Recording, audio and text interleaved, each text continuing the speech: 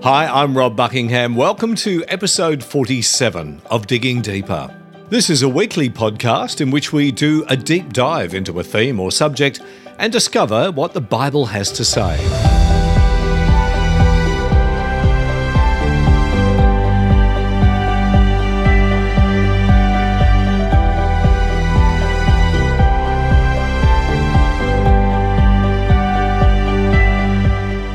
This episode investigates what the Bible says about the afterlife. Many people are fascinated by what happens after death. Do we go straight to heaven, or does our soul sleep? And does the human soul become immortal at death or at the resurrection of the dead? Plus, burial or cremation, does the Bible state a preference? But first, do we go straight to heaven when we die, or to sleep until Judgment Day? Let's find out. The first question is, do we go straight to heaven when we die or to sleep until Judgment Day? Leading on from this, when we are born again, does our spirit become immortal, or do we wait until we are resurrected? So great questions. And I am going to actually divide those in two, and I'll address the two parts one at a time. So part one is, do we go straight to heaven when we die or to sleep until Judgment Day? So there are a couple of beliefs about that. One belief is that as soon as we die, our spirit or soul, those two words, by the way, don't get confused by them. They're used interchangeably in Scripture. They refer to the non-material part of your being. So we have the physical, material part, which is our body, and then the non-material part, which is our spirit or our soul. Invariably, it's called the spirit when it deals with the way our non-material part interacts with God. And then invariably, it's called the soul in Scripture when it's about that non-material part of us engaging with the environment around us as well as fellow human beings. That's not a hard and fast rule in Scripture, but I find that's a helpful couple of definitions to use of the spirit soul or the non-material part. So some Christians believe that that part of us, when the body dies, goes straight to be with God in heaven.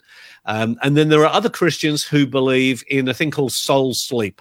And I'll tell you the scriptures that they get those or that doctrine from a little bit later. And that basically says that the soul goes to sleep until the end time judgment and then is resurrected to find out what their fate is. So firstly, let's define what we mean by heaven, because in the Bible, there are actually three heavens. So, and they're referred to not as first heaven, second heaven, but actually, yes, third heaven is referred to in Scripture. But the first heaven is just the atmosphere. It's the sky, the atmosphere around us. James talks about that, for example, in his little letter. He says, the heavens gave rain.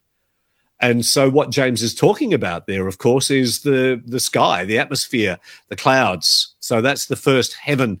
The second heaven refers to that which is beyond our atmosphere. So it really is the universe. And we read of that, for example, in Psalm 8 and verse 3, when I behold your heavens, the work of your fingers, the moon and the stars, which you have set in place. And so there he's talking about that which is beyond our atmosphere, and we call that the second heaven. And then the third heaven is the home of God. And we read about that in several places in Scripture, in fact, many places. Hebrews 1:3 is an example for you. After Jesus had provided purification for sins, he sat down at the right hand of the Majesty in heaven. So that heaven is referring not to the atmosphere, not to the universe, but really a spiritual dimension, which is the home of God, which we refer to in Scripture as heaven. And so here we see the resurrected, glorified, exalted Jesus sitting at the right hand of the Majesty in heaven. The right hand there, of course, being the position of authority. Jesus is the Father's right-hand man. And so they're the three heavens. Paul talks about the third heaven in 2 Corinthians 12. He talks about himself, but he's talking about himself in the third person. And he talks about visiting the third heaven.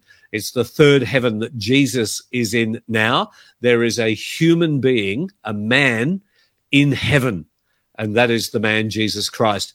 And it will be the third heaven that is the focus in answering this question.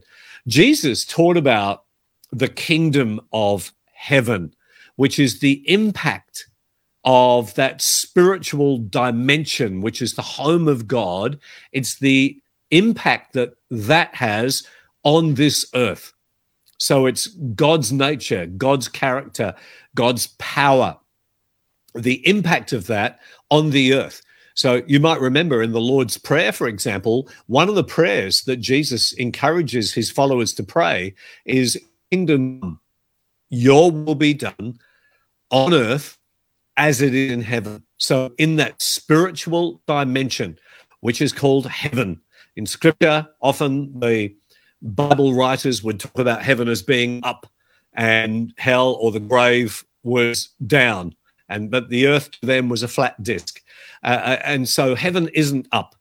Heaven is a fourth dimension, if you like, a spiritual dimension that is outside of the three dimensions that we live in here on planet Earth. And part of our prayer is that God's will be done on earth as it is in heaven.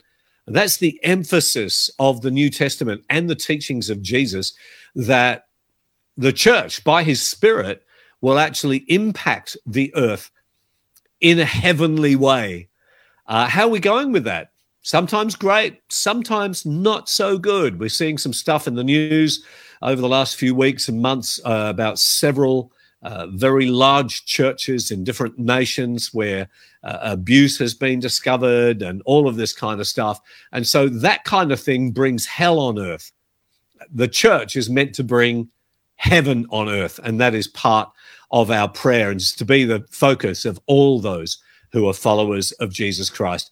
So with that background in mind, we're talking about the third heaven, the home of God, the spiritual dimension. So the question, part one again, is, so do we go straight to heaven, that spiritual dimension, when we die, or do we go to sleep until Judgment Day? So let's have a look at some scriptures in this regard. And you might want to note these verses down, at least the references, and then in your own time you could read these again and really meditate on the truth that we find here. So 2 Corinthians chapter 5 and verse 1, "For we know that if the earthly tent we live in," Paul is talking about the human body. It's a tent. It's a temporary dwelling place. So, look after it, but make sure you look after your spirit as a higher priority. "We know if this earthly tent we live in is destroyed, we have a building from God, an eternal house in heaven, not built by human hands." He's talking there about our resurrection body. The second letter to the Corinthians, chapter 5, verses 6 to 8. "Therefore, we are always confident and know that as long as we are at home in the body, we are away from the Lord. For we live by faith, not by sight. We are confident, I say, and would prefer to be away from the body and at home with the Lord." So when the body dies, our spirit goes to be with the Lord. We're at home in heaven with the Lord. Philippians chapter 1 and verse 23, which is an interesting one here. He says, "I'm torn between the two.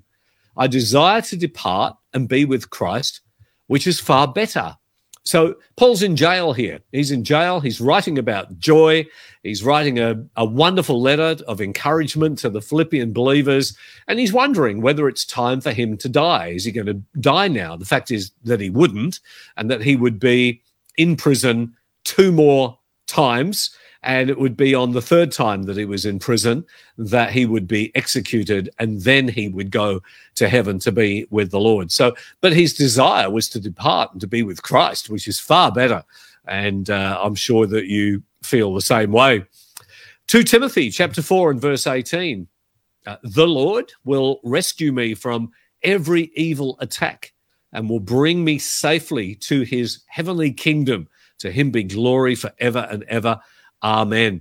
Hebrews chapter 11 and verse 16. Instead, they were longing for a better country, a heavenly one. Therefore, God is not ashamed to be called their God, for he has prepared a city for them.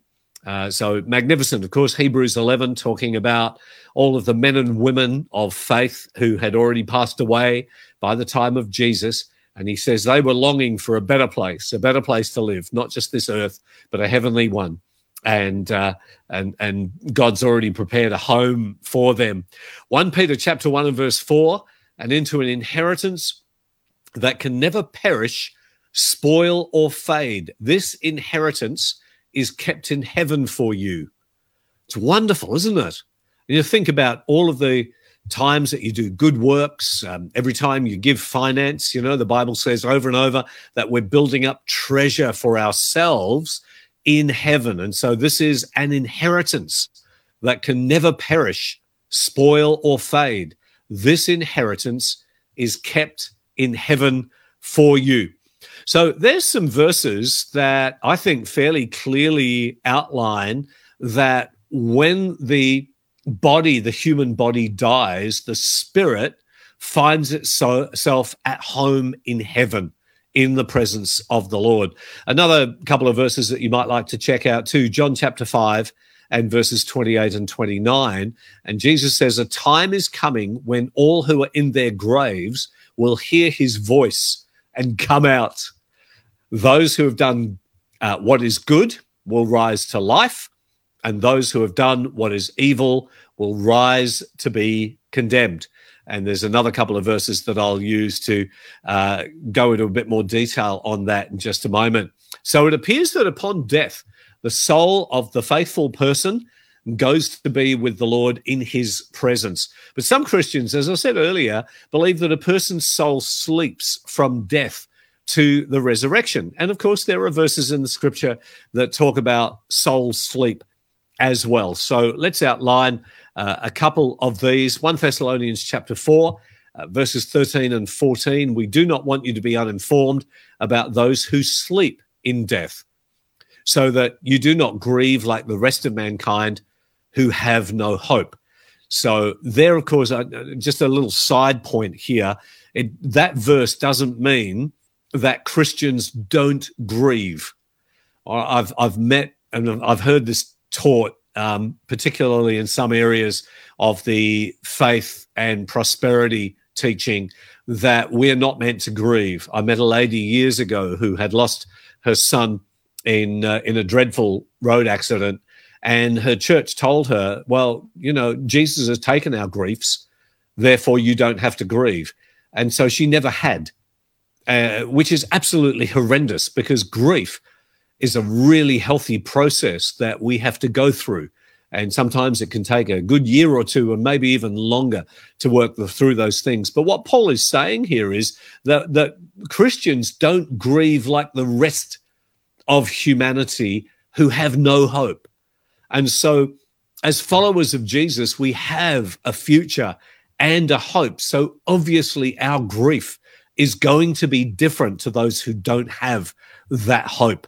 I have a hope that one day I'm going to see my mum again. So although I grieved when she passed away, and there are times even now, even though it's like 6 years down the track, I miss her.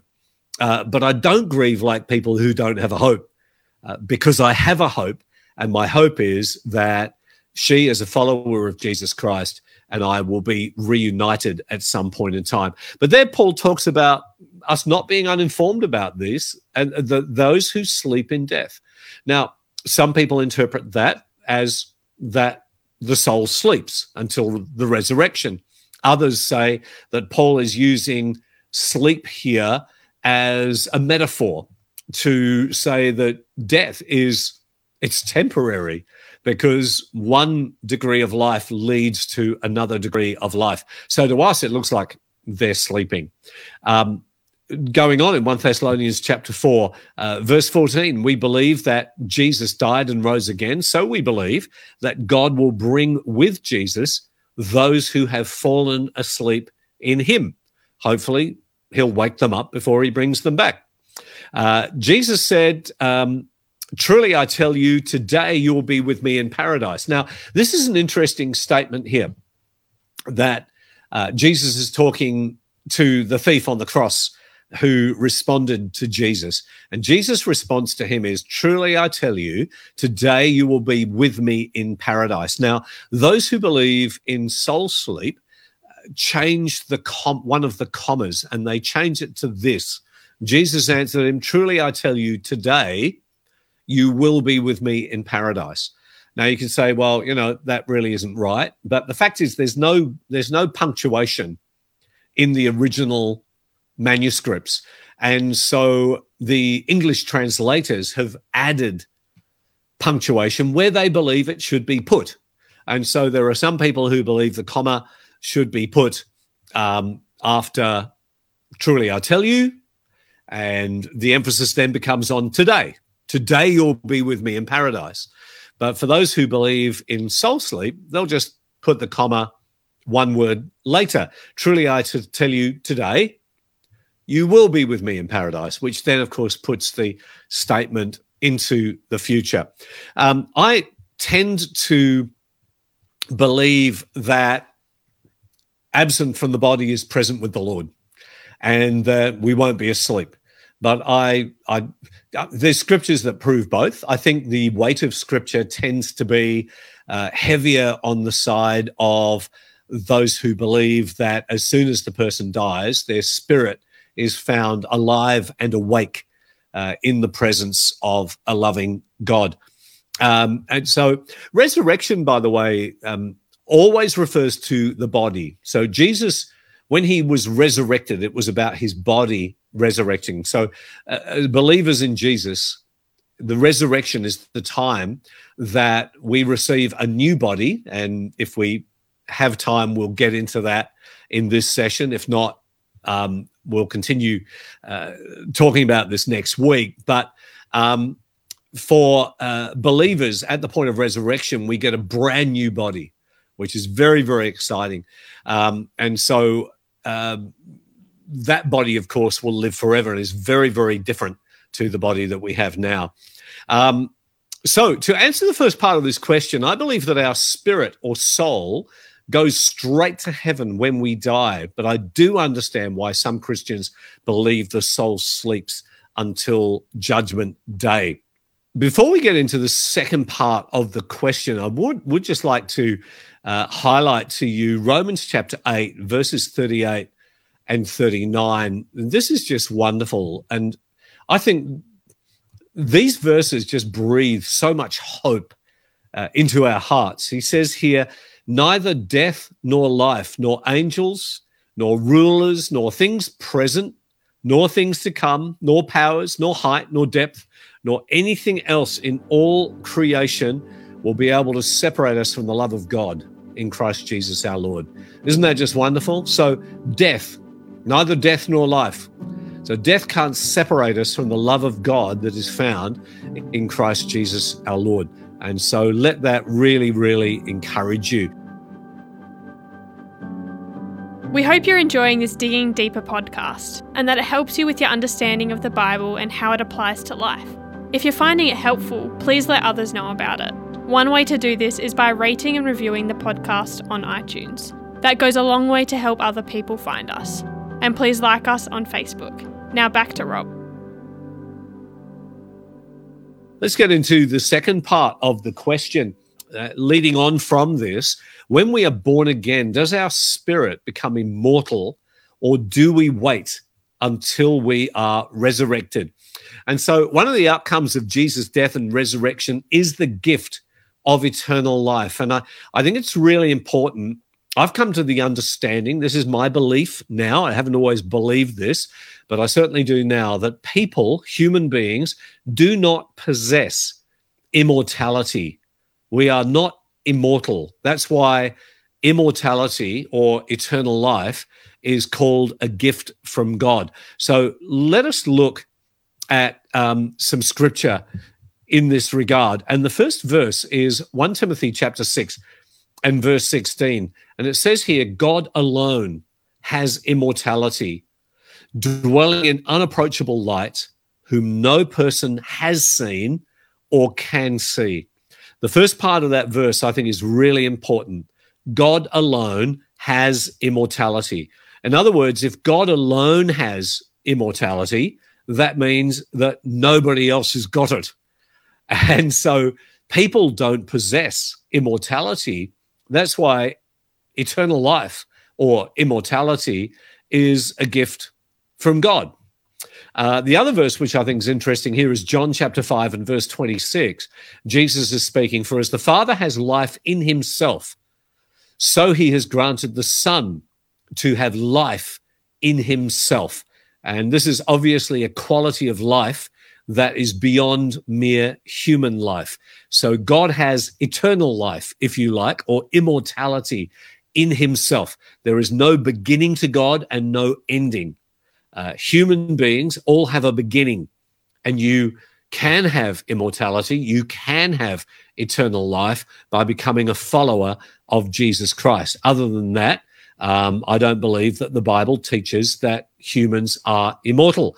Another verse that I find very interesting with that regard is Genesis chapter 3 and verses 22 and 23. "And the Lord God said, the man has now become like one of us, knowing good and evil." Remember, the humans had disobeyed God. "He must not be allowed to reach out his hand and take also from the tree of life and eat and live forever. So the Lord God banished him from the Garden of Eden." Interesting, isn't it? Now, we've looked at Genesis chapter 1 to 11 in previous podcasts. I think it was podcast 11 that is talking about understanding Genesis. The first 11 chapters of Genesis are parables or metaphor, if you like. So there's a story here that contains truth. And the story infers very strongly that God created people with the potential to live forever, but then withdrew that once people had sinned. And so he said, let them not eat from whatever this tree of life is, because if they do, they're going to live forever in a sinful state. And God in his love didn't want that to happen. So human beings began to die after that took place. So people do not live forever. The human soul is not immortal apart from an act of God by granting the gift of eternal life in Jesus. So some other verses that reflect this, 2 Timothy chapter 1 and verse 10, "Our Savior Christ Jesus, who has destroyed death and has brought life and immortality to light through the gospel." So life, eternal life and immortality was not something that was part of the human condition before Jesus. So our Savior Christ Jesus destroyed death. When Jesus died and rose again, death was destroyed and has brought life and immortality to light through the gospel. Romans 6:23, "The wages of sin is death, but the free gift of God is eternal life in Christ Jesus our Lord." And 2 Timothy chapter 1 and verse 10, "and which now has been manifested through the appearing of our Savior, Christ Jesus, who abolished death and brought life and immortality to light through the gospel." So some really interesting verses there. I'll draw your attention to 1 Peter chapter 1 and verses 3 and 4 as well. "Blessed be the God and Father of our Lord Jesus Christ. By his great mercy, he has given us a new birth into a living hope through the resurrection of Jesus Christ from the dead, and into an inheritance that is imperishable, undefiled, and unfading, kept in heaven for you." Wonderful truth. So our inheritance, it's imperishable, it's pure, undefiled, and it's unfading. It will last forever. And that inheritance is kept, reserved in heaven for you. Be encouraged by that. Romans chapter 2 and verse 7, "To those who by patience in well-doing seek glory and honor and immortality, he will give eternal life." That's a very interesting insight there. I would have to look at that in its context, but to those who, by patience in well-doing, seek for glory and honor and immortality, that person will be given eternal life. In Matthew chapter 10 and verse 28, Jesus said, "Do not fear those who kill the body, but cannot kill the soul. Rather fear him who can destroy both soul and body in hell." Now, that word hell there is not a great translation of the word. Modern translations normally translate it all as hell. The Hebrew word is the word we get our word Gehenna from. It's really Gi-Hinnom, or the Valley of Hinnom. And it's a metaphor that Jesus is adopting here. The Valley of Hinnom was a place where children were sacrificed in prehistoric times. In ancient times, they were sacrificed by fire to the god Molech, or Moloch rather, Moloch, Moloch. And so then Gehenna is used as a word in the scriptures to denote end-time punishment, if you like, or punishment at the end, which I don't believe. I don't believe that God tortures people in hell forever. These days are much more, I think, along the line of God resurrecting all people, a judgment taking place, and people receiving a level of punishment for the sins that they have committed. And then those who are not followers of Jesus will be annihilated at that point. They haven't been given the gift of immortality or eternal life. But that's kind of where it sits for me at the moment. I've gone on a bit of a journey with this, as I've shared in previous chats. But that's where I'm kind of landed at the moment. Feel free to ask some questions around that, but I have explored that in previous podcasts as well. So I believe that we are given the gift of eternal life when we are born again. Whether our spirit becomes immortal at that point, I'm not sure. Maybe it does, or maybe it becomes immortal when we are resurrected. But I believe that those who follow Jesus Christ are given the gift of immortality, are given the gift of eternal life.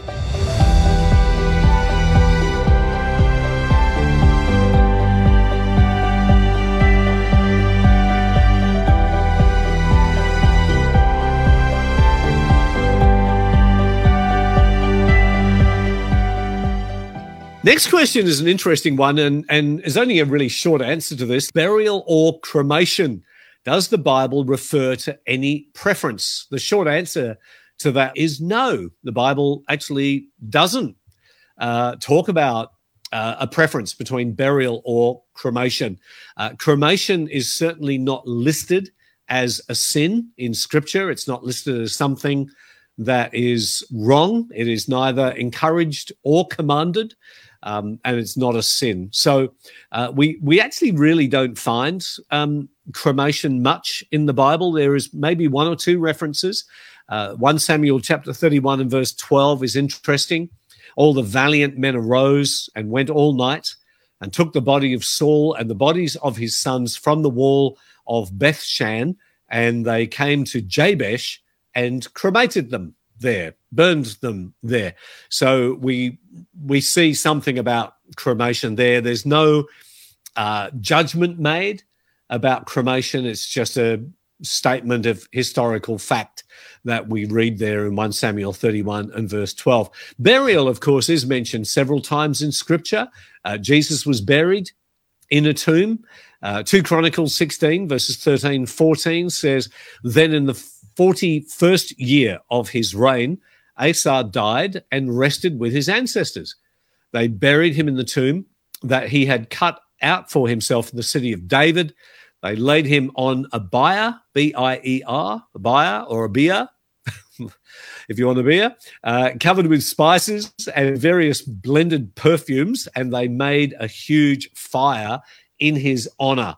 So it doesn't say there that they burned the body They buried him in a tomb, but then they had this amazing fire as well. So being cremated is not going to hinder God in resurrecting you. And I think that's really important because the Bible says we receive a new body. And we'll see this as we start to unpack the next question. I believe it's up to the individual to choose the manner of the treatment of their body after death. I think it's important as well to let our loved ones know what our preference is. Maybe even you want to put that in your will so that people know after your death. I know we don't really like talking about these things, but I think it's important that we make our wishes very, very clear. And Christy and I have certainly done that to each other. My preference, as is Christy's, is to be cremated. I actually like the thought of that a whole lot more than being stuck 6 feet under in a box.